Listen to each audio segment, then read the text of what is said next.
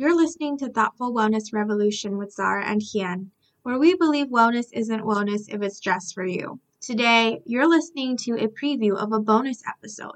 Before we get started, remember to give us a 5-star rating and review.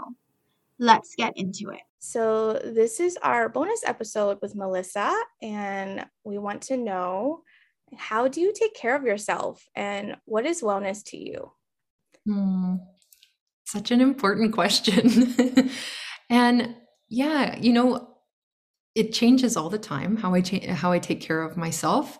One important way is by slowing down and noticing what I'm needing moment by moment, day by day. And I've been really mindful to also track my cycle and then also noticing how the moon cycle, like just starting to become more aware of how cycles do impact my energy level, my focus, my mood.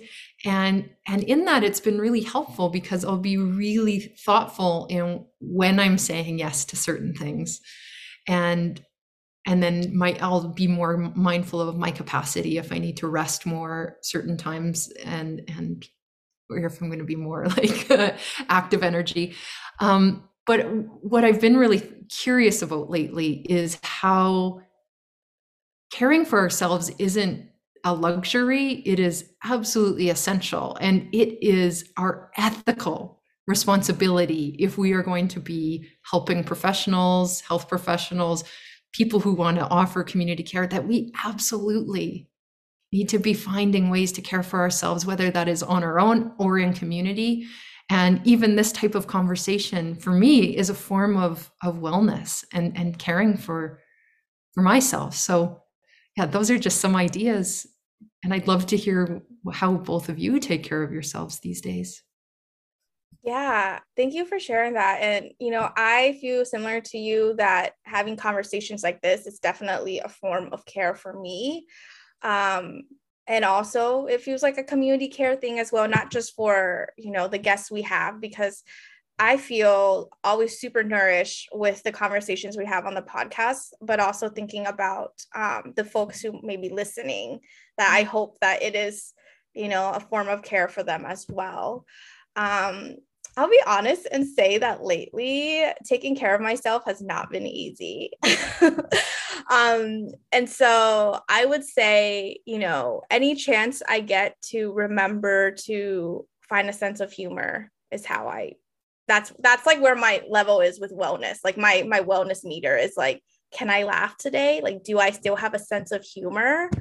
Can I make a joke? Like that's just kind of where I'm at.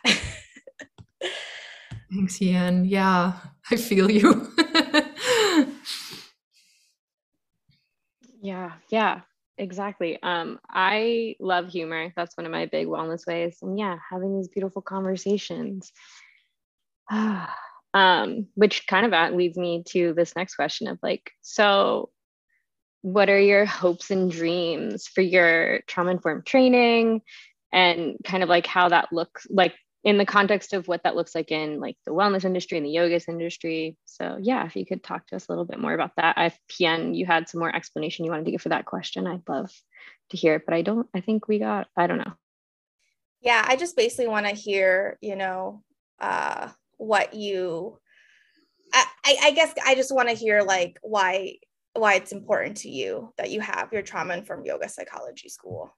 Like that there must be a hope for something to nurture teachers and leaders in that way.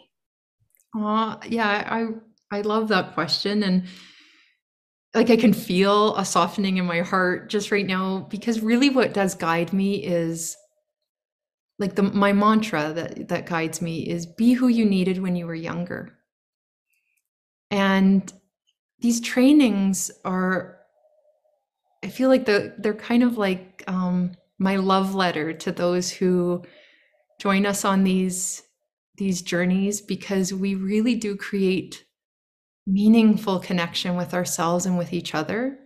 We keep our cohorts very small, so it really does feel like a really empowered space where we get to practice showing up authentically and wrestling with ideas, concepts, things that we feel discomfort around, and doing that in community is so important. And so when I say be who you needed when you were younger, it's really like that's how I tend to lead. That's how I hope I'm showing up right now, speaking about the things that sometimes maybe I was taught or learned to suppress. That when we start to shine light on those things, they're not so scary. We start to use our voice even when it shakes. It gets a little less shaky as we continue. And also, I've learned, like I have done so many yoga teacher trainings along the way, and I'm so grateful for each of them because they teach me. They teach me what felt so nourishing and amazing. They also teach me what didn't, and both are really important.